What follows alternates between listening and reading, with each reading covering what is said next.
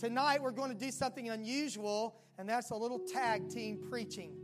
I've asked Brother Trey Kiesling to come, share what God did in his life, his testimony, his ministry, and then he's just returned from 6 months of preaching in the country of Australia, and I asked him to give us some highlights about that.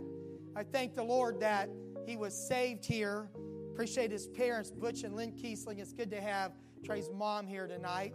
Amen. So glad to have you here, Lynn.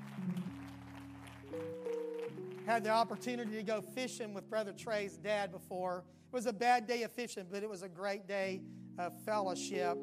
When Trey was new in the church, he volunteered everywhere. He learned how to do everything in this church. He was on every team imaginable, served as youth pastor at the Rock Church, went to Gateway College of Evangelism that became Urshan College, graduated there. He's currently evangelizing and working and has some international preaching. Would you welcome Brother Trey Kiesling to preach, and then I'll be following him to minister after he finishes.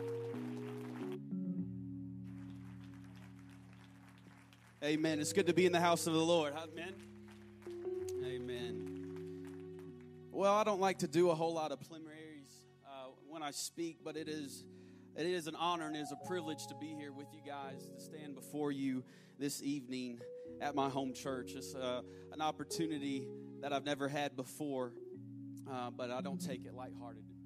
And I love Brother Johns, and I thank him and his family for all the investments that they've made in my life and this church has made in me. But if while we're standing, if you just go ahead and turn to Philippians chapter 3. Philippians chapter 3, we'll start at verse 12, and we'll just read a few verses this evening, so I won't have you standing too long, but that's all right. I'll be standing longer than you. Philippians chapter 3, verse 12. If you got it, say amen. Sound like about half of you, so we'll wait for you slow ones. Philippians chapter 3, verse 12. Now, if you have it, say amen. That's good enough for me. It says, now as though I had already attained, either were already perfect, but I follow after, if that I may apprehend that for which also I am apprehended for Christ Jesus. Brethren, I count not myself to have apprehended, but this one thing that I do, forgetting those things that which are behind, and reaching forth toward those things which are before, I press toward the mark of the prize of the high calling of God in Christ Jesus. You may be seated in the presence of the Lord. Throughout the scripture, we see God using imperfect people for the sake of his mission. And I never quite understood why he chose the individuals that he did. But if I had to conclude, the reasoning would be that it was to validate, it was the validity of his actual being. He didn't call the popular or the successful or the rich, but rather he called the poor, the broken, and the faithful. I can only imagine how confused the Pharisees and the religious leaders' faces must have looked as they saw these 12 people who were going to turn the world upside down from an outside perspective. We can see that it didn't matter where people were from, what they had done, or who they used to be. Jesus used all kinds of people from every demographic. You don't sound too convinced. That's all right. Noah was a drunk. Abraham was old. Isaac was a daydreamer. Jacob was a liar. Leah was ugly. Joseph was abused. Moses couldn't speak. Gideon was afraid. Samson was a womanizer. Rahab was a prostitute. Jeremiah and Timothy were too young. David was an adulterer and a murderer. Elijah was suicidal. Isaiah preached naked. Jonah ran from God. Naomi was a widow. Job went bankrupt. John the Baptist ate bugs. Peter denied Christ. The disciples fell asleep while praying. Martha was worried about everything. The Samaritan woman was divorced on more than one occasion. Zacchaeus was too small. Paul was too religious. Timothy had an ulcer. Lazarus was dead. If you're struggling to be what God's called you to be, if you can't get past the very thing that keeps yourself throwing your carcass up on the altar, I have good news for you tonight, Atlanta West, that God takes the imperfected and makes it something valuable. I may not be perfect. I may not have it all together, but I'm going to seek after it. I'm going to desire it. I'm going to go after it. I'm going to apprehend it. Paul said, I haven't apprehended it, but I'm still reaching towards it. I couldn't stand here before you tonight and tell you that I've arrived, but I can tell you without a doubt in my mind that I am going after it, that nothing is going to stop me. I don't care what anybody else does. I don't care what anybody else says. You can do what you want, but I know that as long as I pursue Him, as long as I seek after Him, that I know He will make Himself known. Come on, I know it's just Wednesday night, but you already did your hair and put on your best clothes, so we might as well go ahead and get a little something tonight.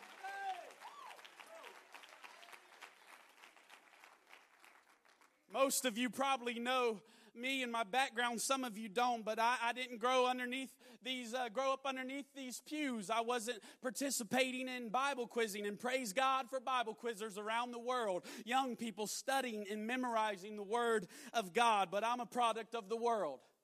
You see, about 10 years ago, I was as far as anybody could be from the Lord. By the age of 14, not proudly stating it, but I had already obtained 8 misdemeanors. So I was a very busy young man. I put my mom and my dad through hell and back. My mom could say amen to that.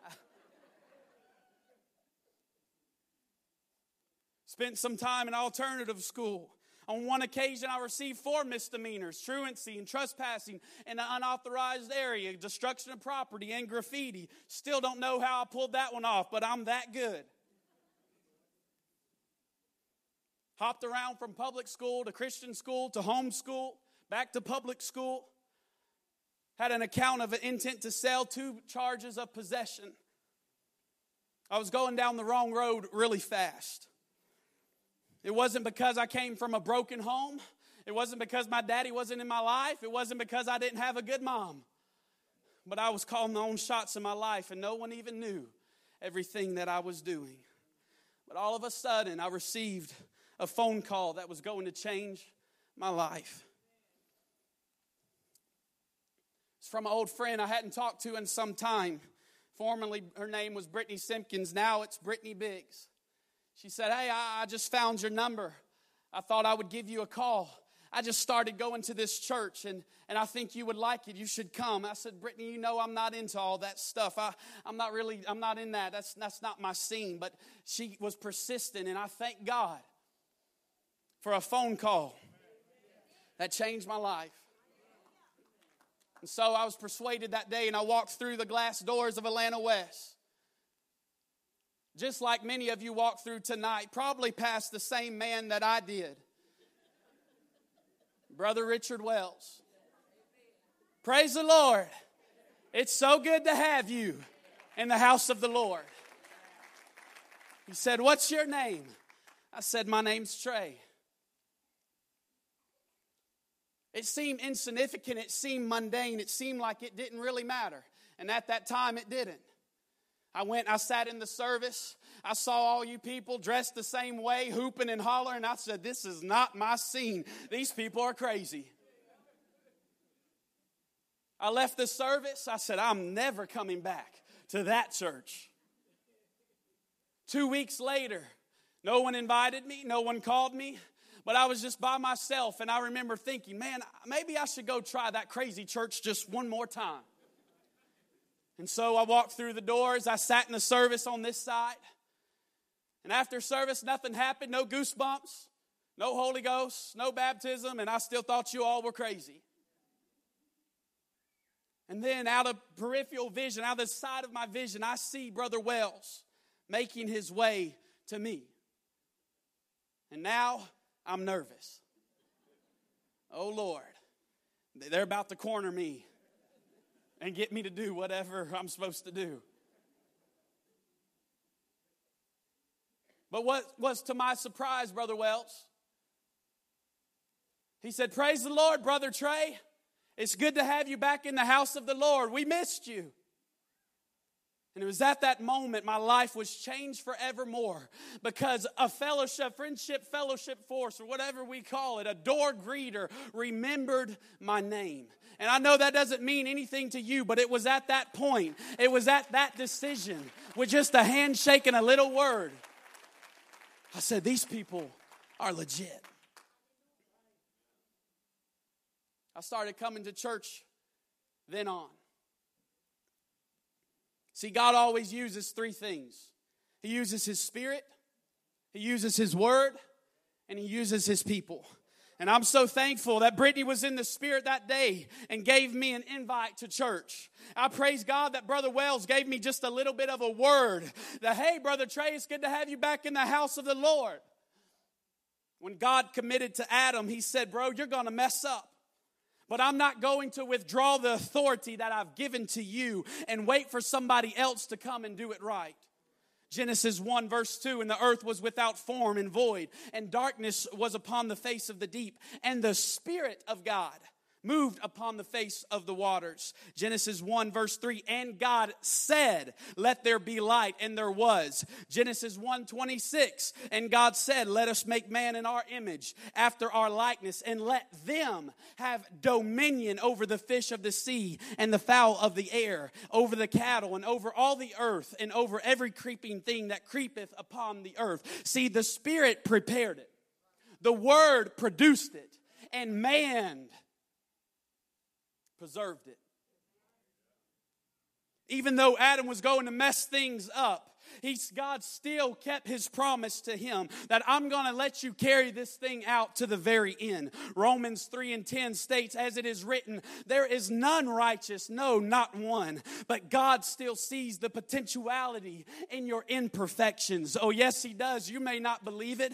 Your life may be in shackles, but God looks down at you and He says, I can make something valuable out of that. I can make something of worth out of that. Something that is worth more than the condition that it is in right now. It's time for us to wake up, church, and start walking in the authority that Jesus Christ has given us, regardless of how imperfect you may feel or you may be. There is potential in your imperfection.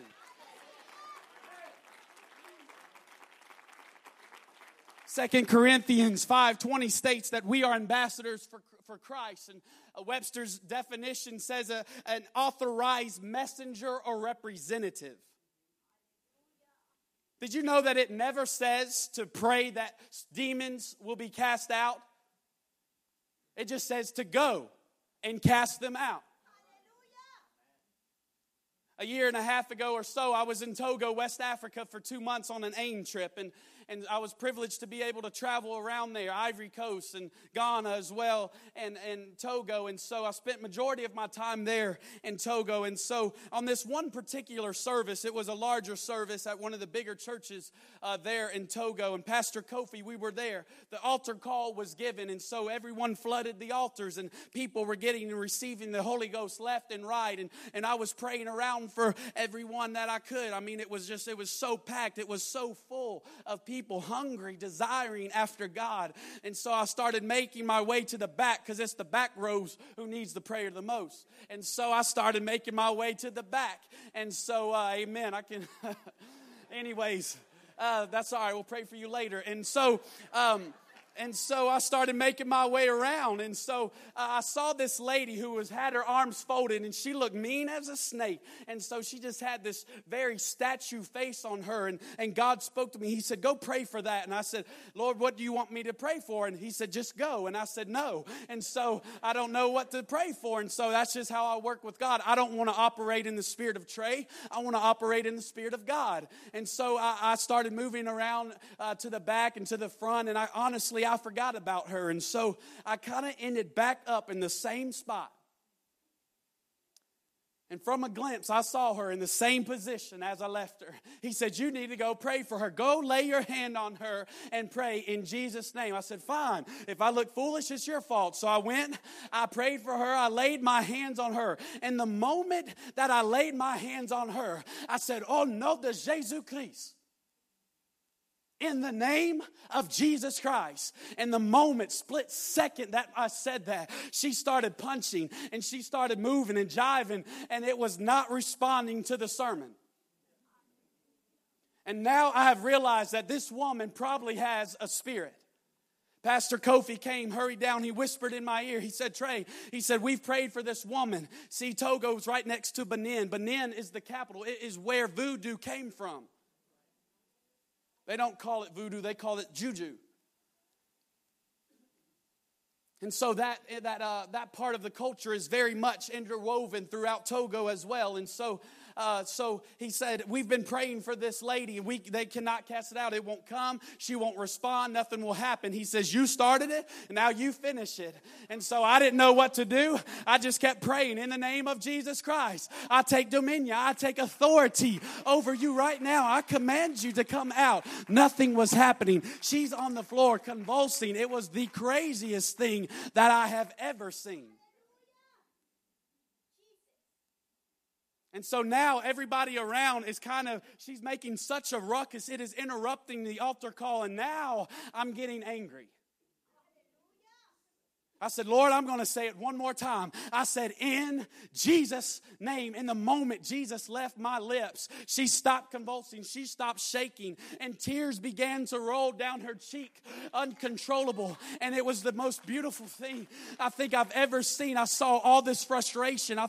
Saw everything that held her bound for so long leave her just at the mention of his name. See, you've got the power. You've got the authority. It's in you. You've got it. You got to know it. There can't be a question mark. You can't doubt it. I'm more convinced of this message, Brother Johns, than I have ever been in my life, because the more I get to know him, the more I understand who he really is. See, God is just looking for people who are willing to step out into the unknown and will possess the authority that he has given us, despite him knowing what Adam and Eve were going to do. He still chose them to have the dominion over everything upon the earth. Despite their imperfections, he still gave them the power. Don't misinterpret what I'm saying. I'm not passing out sin cards tonight. I'm not condoning sin. You need to get that junk out of your life. I'm not excusing it, but I am here to tell you that there is potential despite your imperfections. No matter what you've done, no matter who you are, God still wants to use you. I spent and was privileged to spend 6 months of my life in Australia. And so I've been back for a little bit now. And I started my trip at the National Youth Camp, which is like Youth Congress on a very much smaller level, about 400 to 500 students. On Saturday night, they asked me to do the evangelistic service. And so there we had a great service. We were in church for over 4 hours. The young people were praising God. We had 7 young people filled with the gift of the Holy Ghost. I headed over to Pentecostals of Sydney and Verna, a man who had been seeking the Holy Ghost for several months now. I saw him come up every single night. Every night at the youth camp. He'd lift his hands for about 30 or 40 seconds. He would pray just for a few minutes, and then in defeat, he would walk back and sit down at his seat. And on the very last night of revival at Pentecostals of Sydney, I didn't know this was his home church. He came, he lifted up his hands, and God filled him with the gift of the Holy Ghost. I went to Campbelltown, just a little suburb outside of Sydney. There was a family that had been backslidden out of church for 10 years. On Saturday, the husband, who has never been to church, his wife, who was the backslider, he said, we should go to church on Sunday.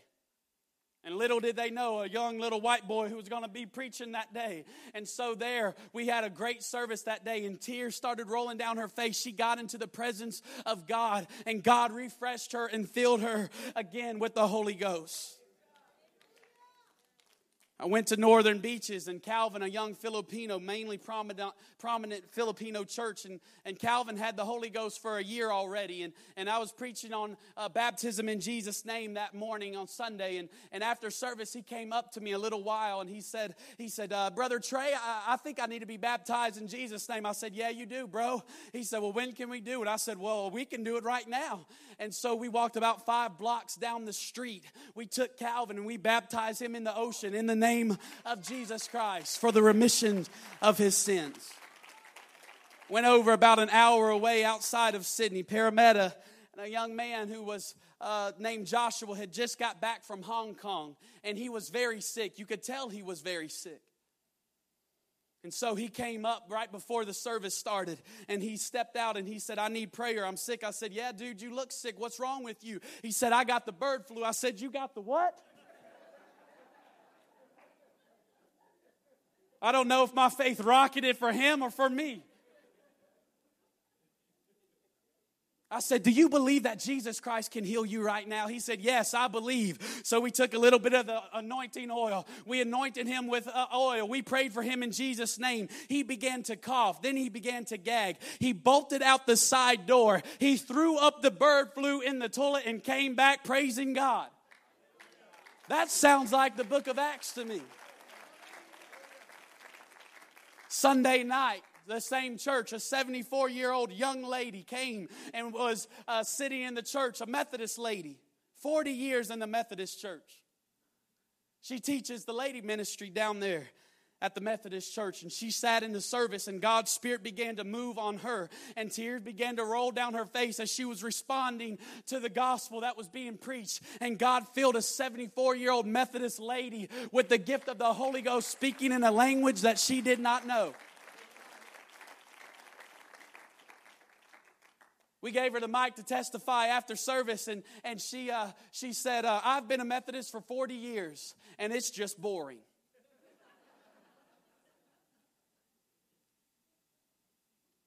But that's not all. Sister Sala, a Fijian lady, which is the pastor of that church, she went to Sister Sala and she said, hey, you need to come and preach the ladies' ministry down at the Methodist church, what that boy was preaching up here tonight. And so now God has opened the door for the ladies' ministry down at the Methodist church. And Sister Sala is preaching the Acts 2:38 message down at the Methodist church. And God is doing great things. Went over to Hornsby, and 265 young people, again, 65-year-old couple came, and he had been baptized in Jesus' name. His wife had not been baptized, and she did not have the Holy Ghost. They were a Fijian couple as well. And so we began to pray for her, and they were praying for him in the back. And the second that the Holy Ghost fell on her and she began to speak in tongues, I looked up, and in the back he was speaking in tongues. We took her down to a little pool behind somebody's house. We baptized her in Jesus' name that evening. Went over to the Gold Coast, which is at the very top of Australia. A young man named Perry had a big old pot leaf on his shirt. Came to church. I'd spent the whole week skateboarding with Perry. Got him to come to church that night. He started getting in the presence of God with a pot leaf on his shirt and everything. And God filled him with the gift of the Holy Ghost. Went to Brisbane. Another Filipino church. 7 people were filled with the gift of the Holy Ghost. 3 of those were from a Hindu family. The daughter came on Wednesday night. She was filled with the gift of the Holy Ghost. She went home, very devout Hindus. She went home, told her mom, said, hey, you need to come and you need to get what they're passing out at the church. Her mom came. She brought her daughter. They got into the presence of God Almighty. God filled them with the gift of the Holy Ghost. Went to Canberra. 5 were filled with the Holy Ghost. 2 were baptized in Jesus' name. Lynbrook, there was an elder lady, had not spoken in tongues in 5 years. God refilled her with the gift of the Holy Ghost. Went to Werribee. Pastor Damon's, a young African boy, been seeking the Holy Ghost for some time. Got into the presence of God.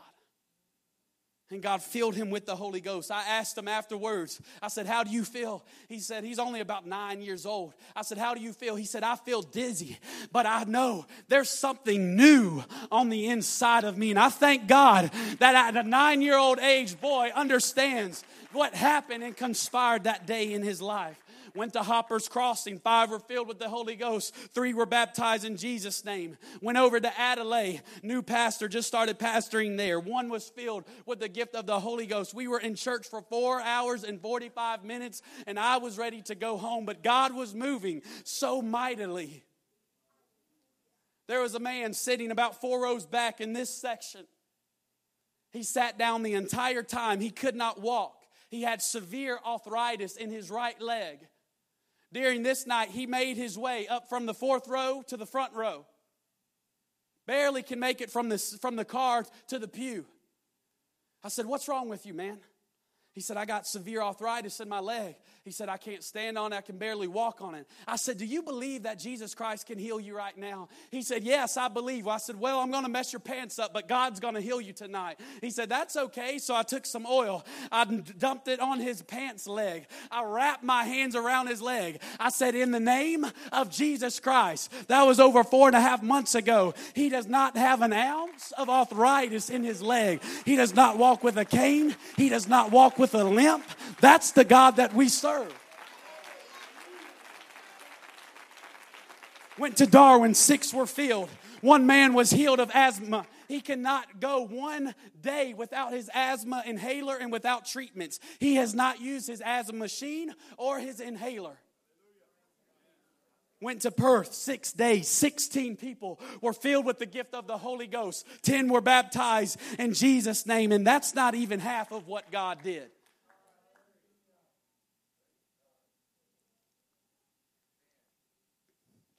I was living in St. Louis. There's a nice suit store that I like to go and just look at.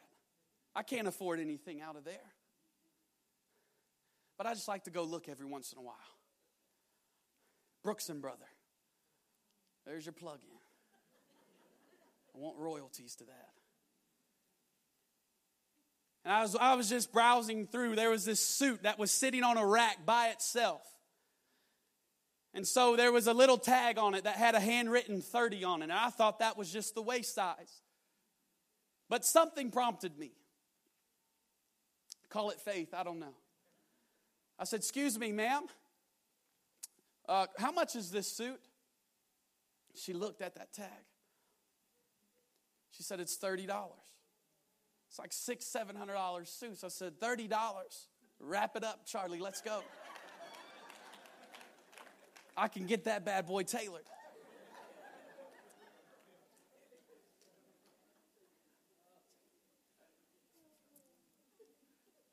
Sitting in my closet, but now I can't fit into it.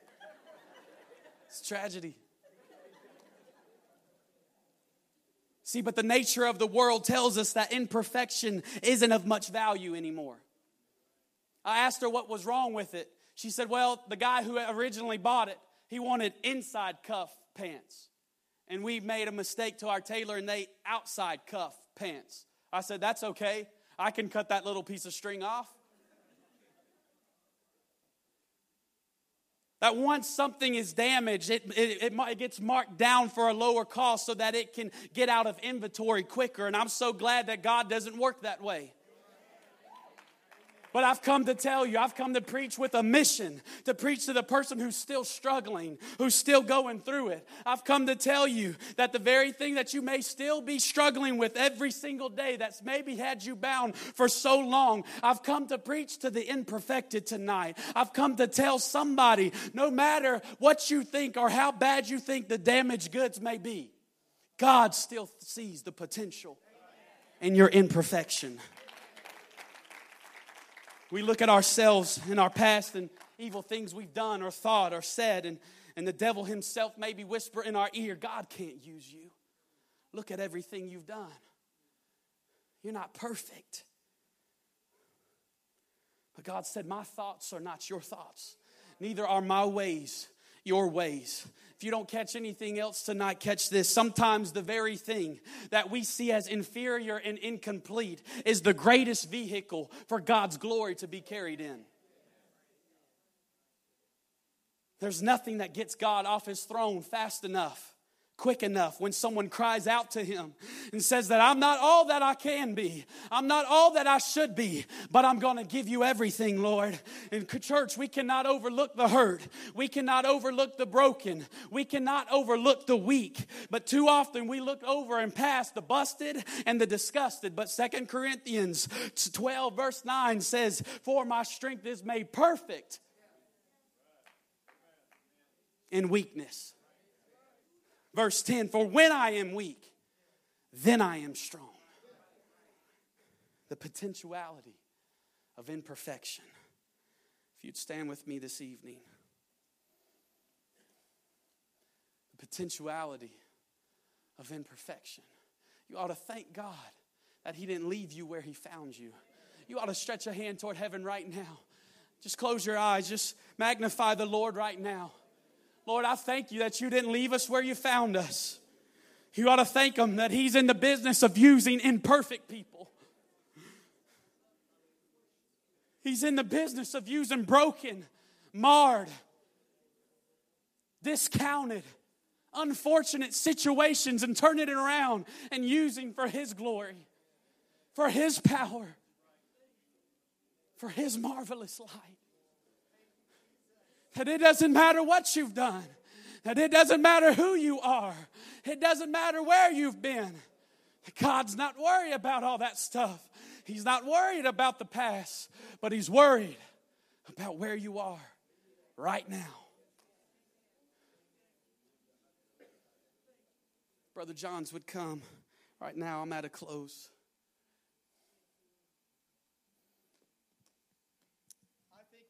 Thank the Lord for what God just did through Brother Trey Kiesling to speak to us in the power of the Word and the Holy Ghost.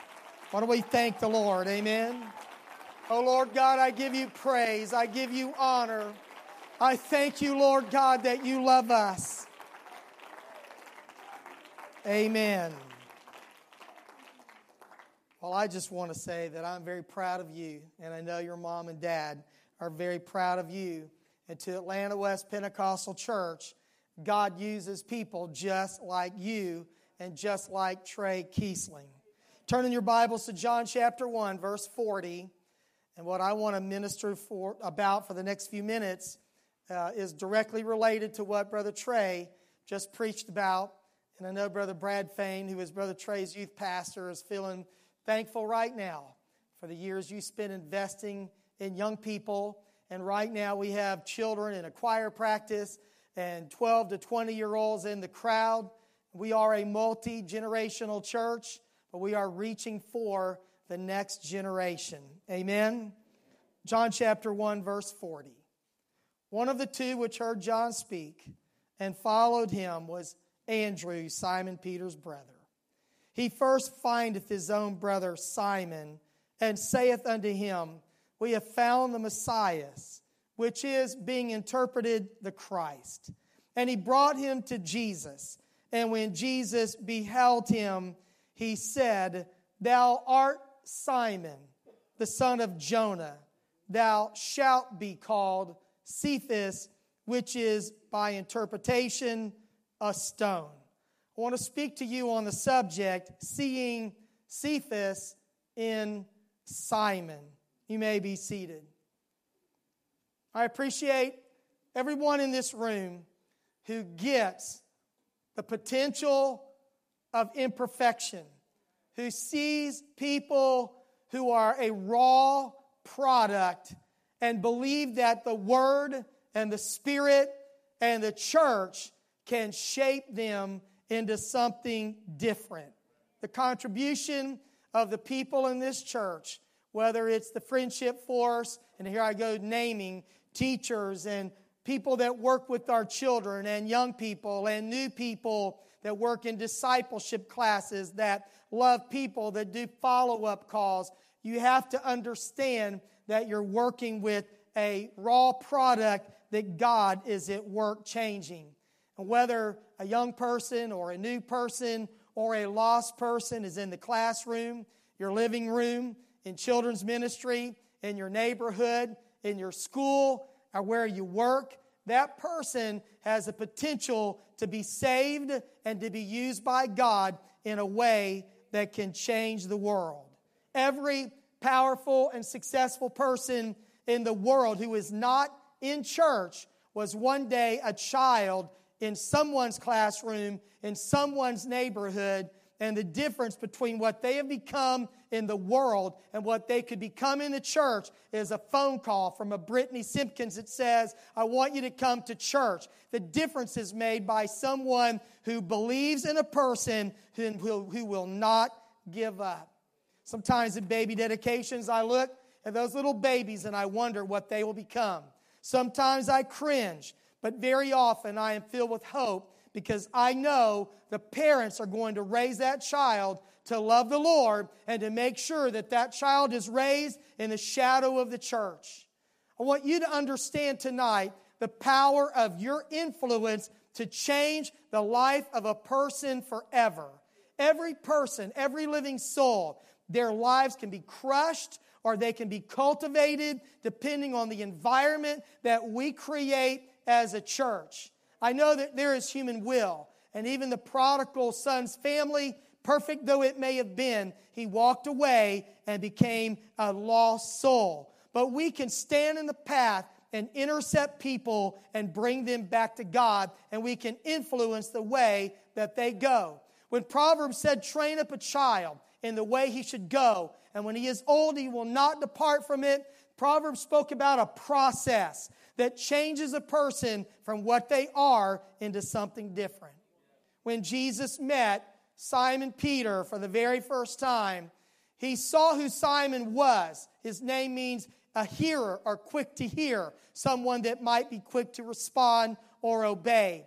But he said, you shall be called Cephas, which means a stone or a rock. When you study Simon's life, you know that he was an impetuous person. He was quick to speak up. He was in and out. He was an inconsistent person. But when Jesus saw him, he did not just see him for who he was that day. He saw what he would become in time when he engaged himself in the process. You are Simon, but you shall be called Cephas. You are Trey, a troubled young 16-year-old, but you shall be a preacher of the gospel. What we need to do is have the eyes of Jesus Christ, who can see inside of Simon something that Simon cannot see in himself, that God can make a difference through his word, through his spirit, through his people, that we can cause people to be changed forever by the power of the Holy Ghost. Amen. You are Simon, but you shall be called Cephas. Simon, this guy that's tongue was just a millisecond faster than his brain. He sometimes said the wrong thing at the wrong time. He's the one who said, thou art the Christ, the Son of the living God. And blessed art thou, Simon Bar-Jonah. Flesh and blood has not revealed this unto you, but my Father which is in heaven. I'm going to give you the keys to the kingdom of heaven. You know, you're Simon, on this rock I will build my church. It's only 5 verses later that Jesus begins to speak about his death. And Simon says, this is not going to happen to you. And Simon Peter rebukes Jesus. And Jesus says to him, get thee behind me, Satan. You're an offense to me. You don't savor the things that be of God. You savor the things that be of men. How can you in one verse say, thou art the Christ, the Son of the living God? And have Jesus say, blessed art thou? And just a few verses later, have Jesus say, get thee behind me, Satan.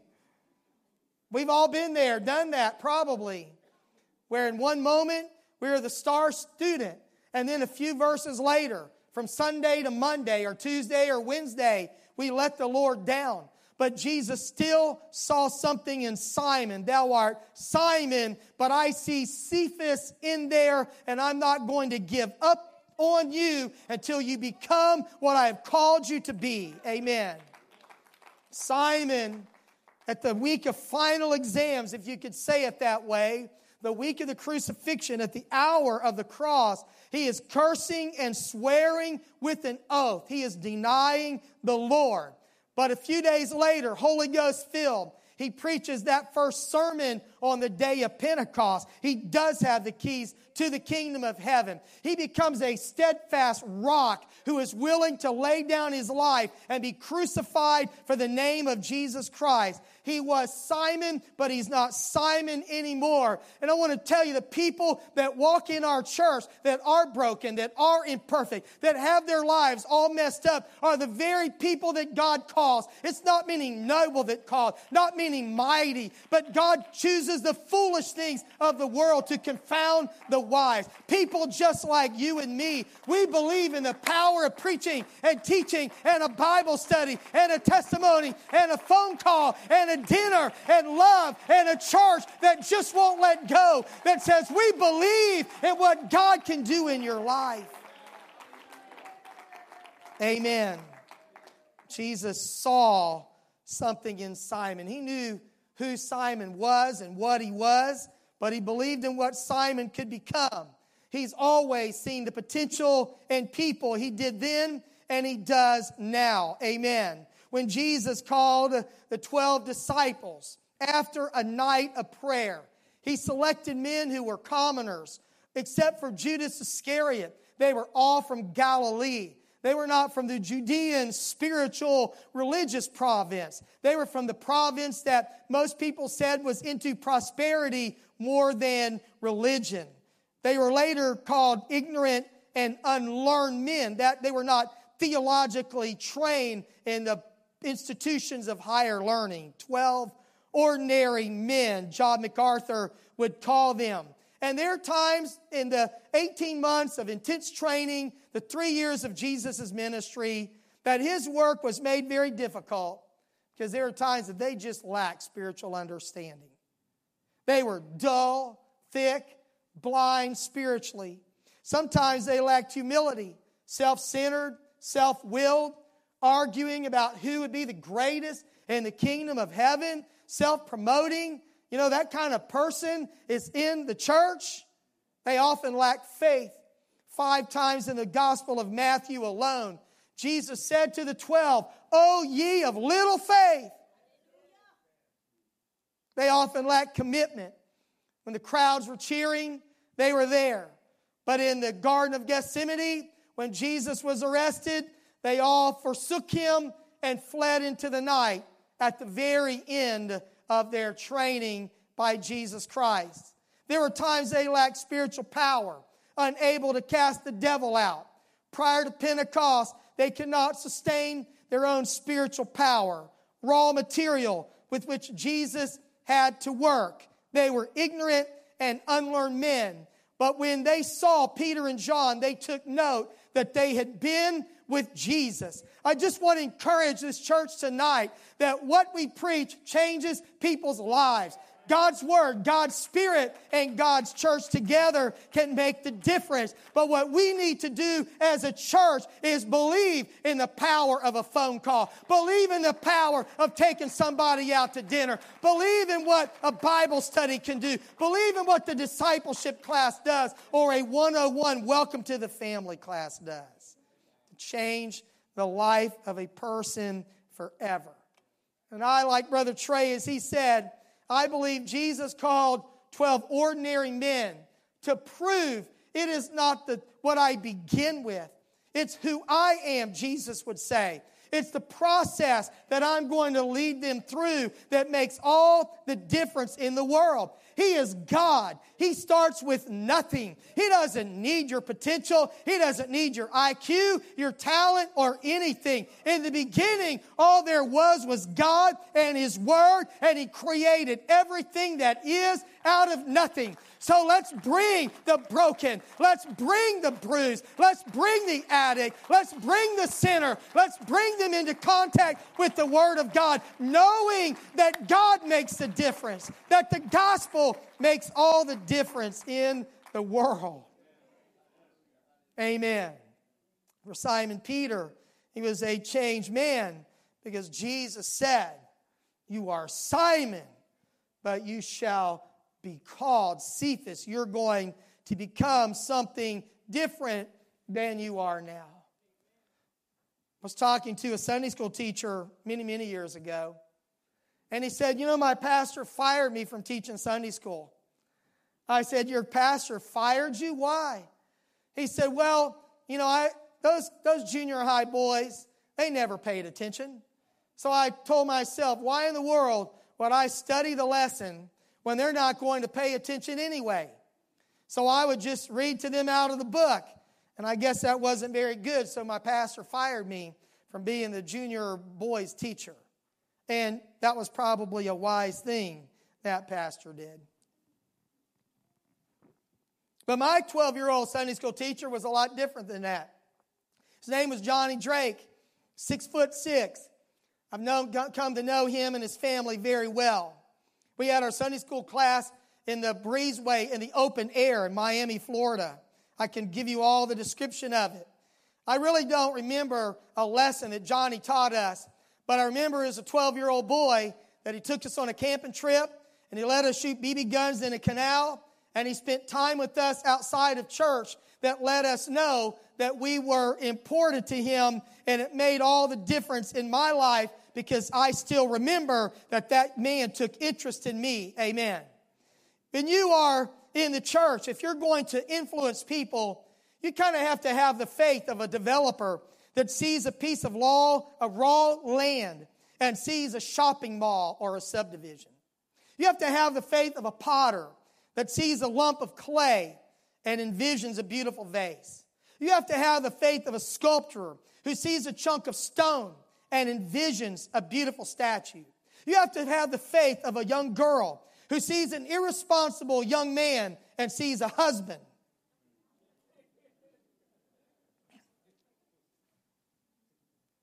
I love this story. I may have told it in the pulpit before, I don't remember. She was real nervous. This girl's getting married. And so they're trying to help calm her down and give her direction. So they said, just remember this, you're going to walk down the aisle. You're going to go to the altar. And then you're going to marry him. So all you need to remember is those three words. Walk down the aisle, stand at the altar, and marry him. She was so nervous. While she was walking down the aisle with her father, the people in the aisles could hear her say, I'll alter him. I'll alter him. I'll alter him. And most girls have said that when they got married. Give me time, and I will transform him from Simon into Cephas. We need to have the faith of a mother-in-law who looks at an underqualified, unworthy son-in-law and sees grandchildren. Nothing in him, just grandchildren. There are three things that I believe are important about changing people's lives. First of all, you have to see their potential. If all you see is all the bad stuff, you can never change a life. You have to remember that I started my ministry as a youth pastor with a group of teenagers that probably at that time didn't seem to have a lot of potential. But I was reading a book way back then by Larry Richards who said that you must look beneath behavior and quickly flying words to understand, accept, and care about persons who are emerging from childhood, changing shape before us, and becoming adult. That idea helped me see Cephas and Simon. And when you look at a child or a young person, it may be your own son or daughter, you can pick them apart. You can find every imperfection. You can tell them everything that's wrong with them, and you will not encourage them at all. People tend to do better in an environment of encouragement more than criticism. You can place the bar so high they can never get over it. You can make the net so small that they can never make a basket. But you've got to believe in people and see that potential in them. Amen. You've got to see it. You have to see Cephas and Simon. And then you must speak to it. Everybody please say, see it. See it. Amen. Then you have to speak to it. Jesus saw the potential in Simon, but he said, you are Simon, but you shall be Cephas. You're going to be a rock. You're wishy-washy today, but you will not always be wishy-washy. When I spend time with you and my word gets in you and the Spirit fills you, you're going to be a changed man. I see it and I'm going to speak to it.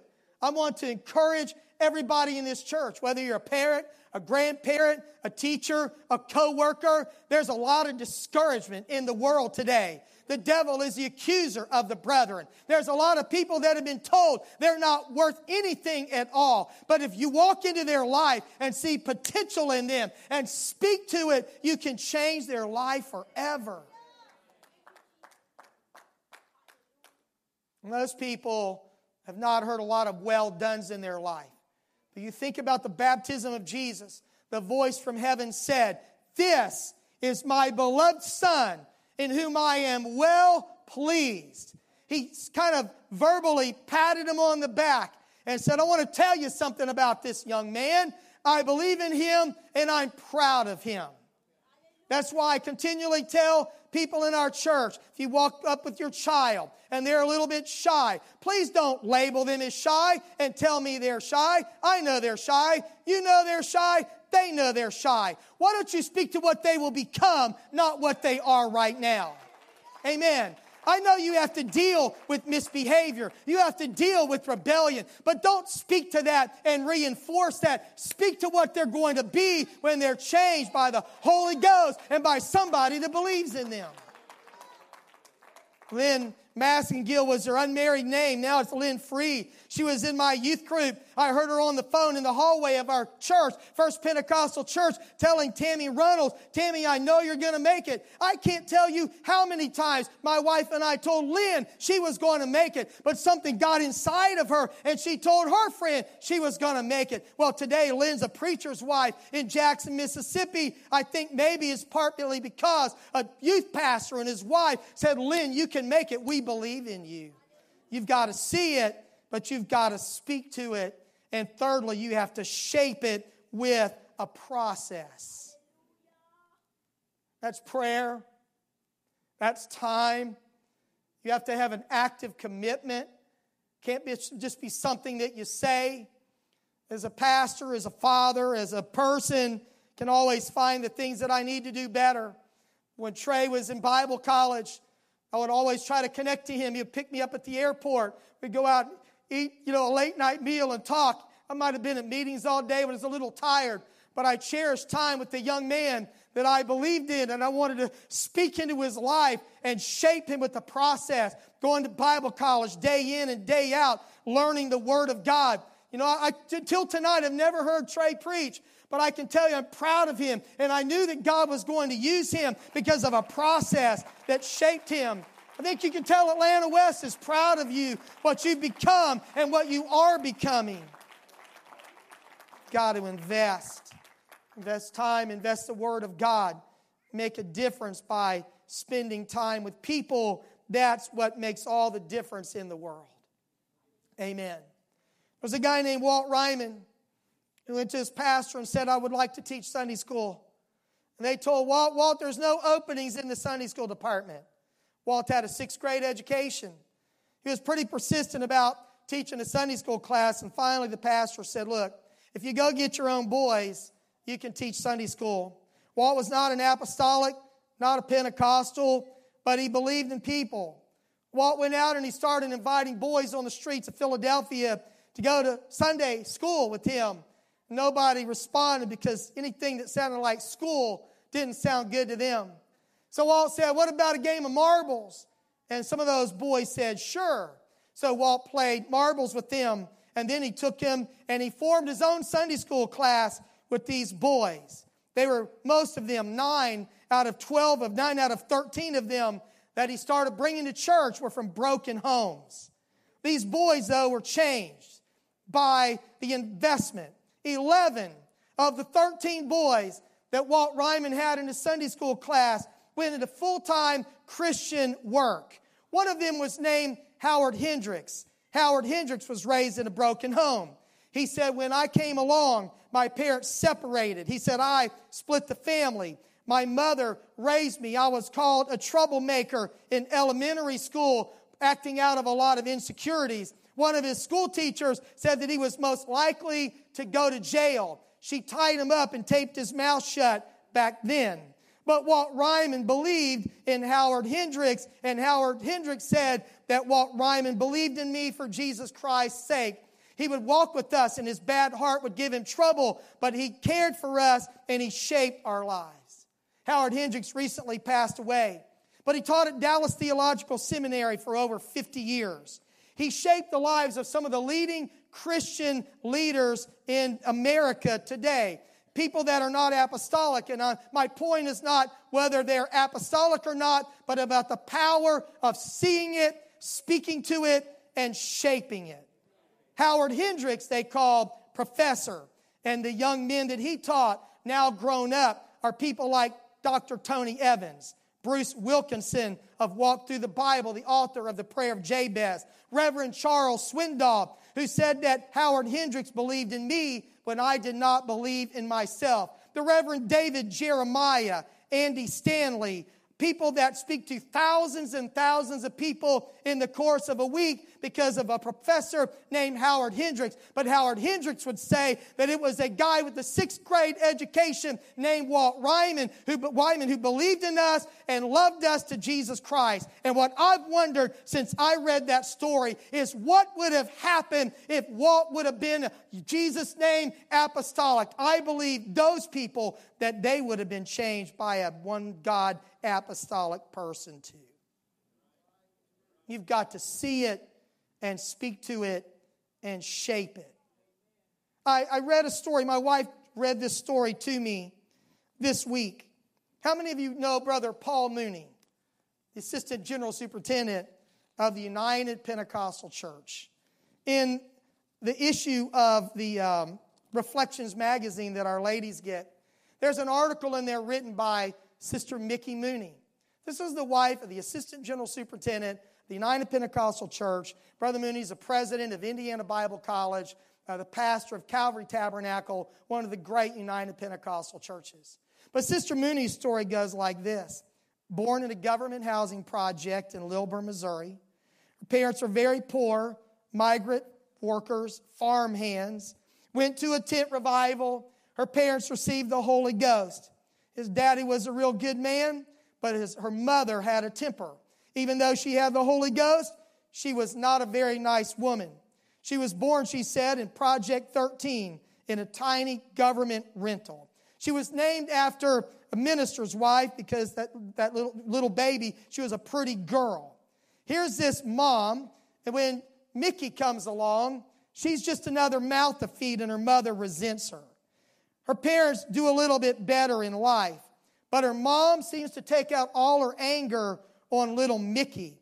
She told Mickey many times, Mickey, you ain't worth the salt that goes into your bread. At age 4, Mickey's mom started beating her. Mickey had a nervous stomach and vomited a lot almost daily. Made her mother upset. She got onto her and Mickey vomited even more. Mickey's mom would get mad when she wanted to get a book from the library. She'd say, what you trying to be, an educated fool? She said today Mom would have probably gotten some help.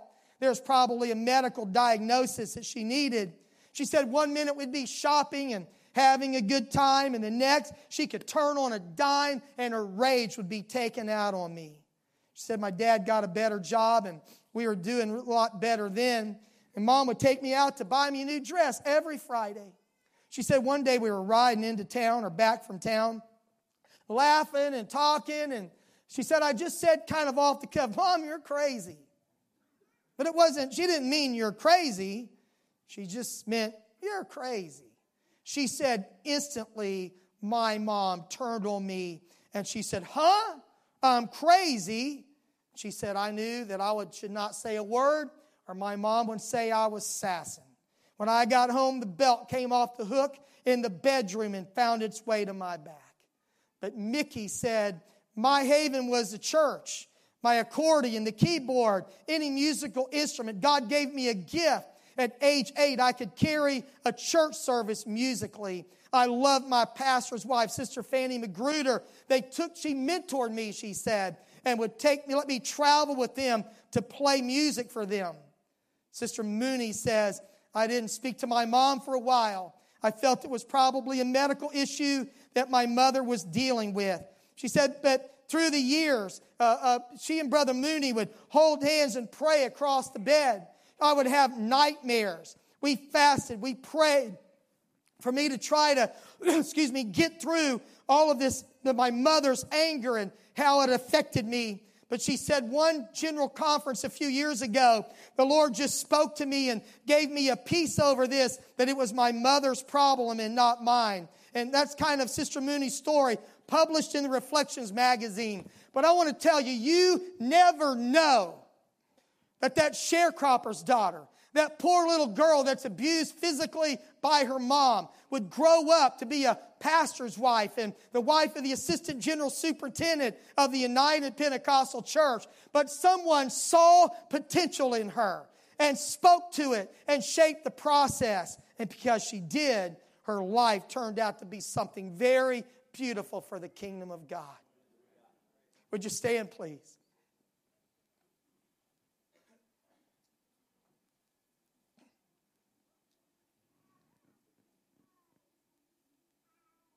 I learned a poem from Brother Crafton Jackson about a diamond. A diamond in the rough is a diamond sure enough. And before it ever sparkled, it was made of diamond stuff. But someone had to find it, or it would never be found. And someone had to grind it, or it would never be ground. But if it's found, and when it's ground, and when it's burnished bright, that diamond's everlasting, giving out its light. I heard that part of the poem, but when I Googled and found it several years ago, I didn't realize that it continued. O teachers of our young folk, don't say you've done enough. It may be that your rudest is a diamond in the rough. Right now, the person that might be obnoxious, irritating, it might be your own kid I'm talking about right now. They might be as rough as they can be. But inside of them is something God can use for His glory. Worship team's coming, I hope. When I was a Sunday school teacher in Jackson, Mississippi, I wasn't going to tell this story, but I'm going to back up and tell it just kind of briefly. There was a boy that came on the bus named Timothy Chastain. He was redheaded. He was obnoxious. He was a troublemaker. He sat on the front row of the class. He'd pull his jacket up over his head, disrupt the class. And I honestly did not have a lot for him. I was a pretty young guy, about 20, and I just thought this kid is a distraction. He was just aggravating to me. But my friend, who was also a Sunday school teacher in that class, took an interest in Timothy and got me to kind of change the way I thought.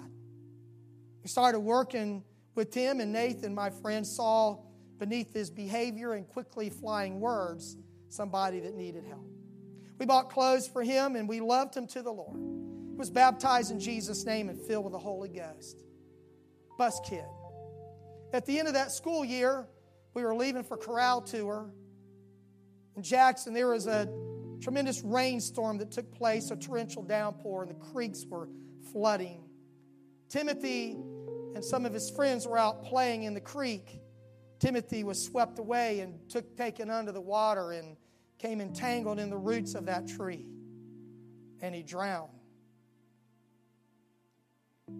They gave us special permission to miss the first day or two of Corral Tour so we could be at Timothy's funeral. Timothy never preached a general conference. He didn't grow up to be assistant general superintendent of the UPC. Never gave tithes. Died at 12 or 13 years of age.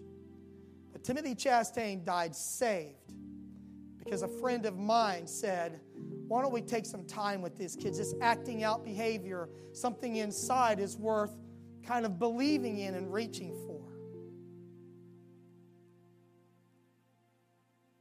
See it.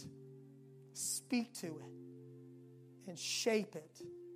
Thou art Trey. Thou art Simon. You shall be called Cephas.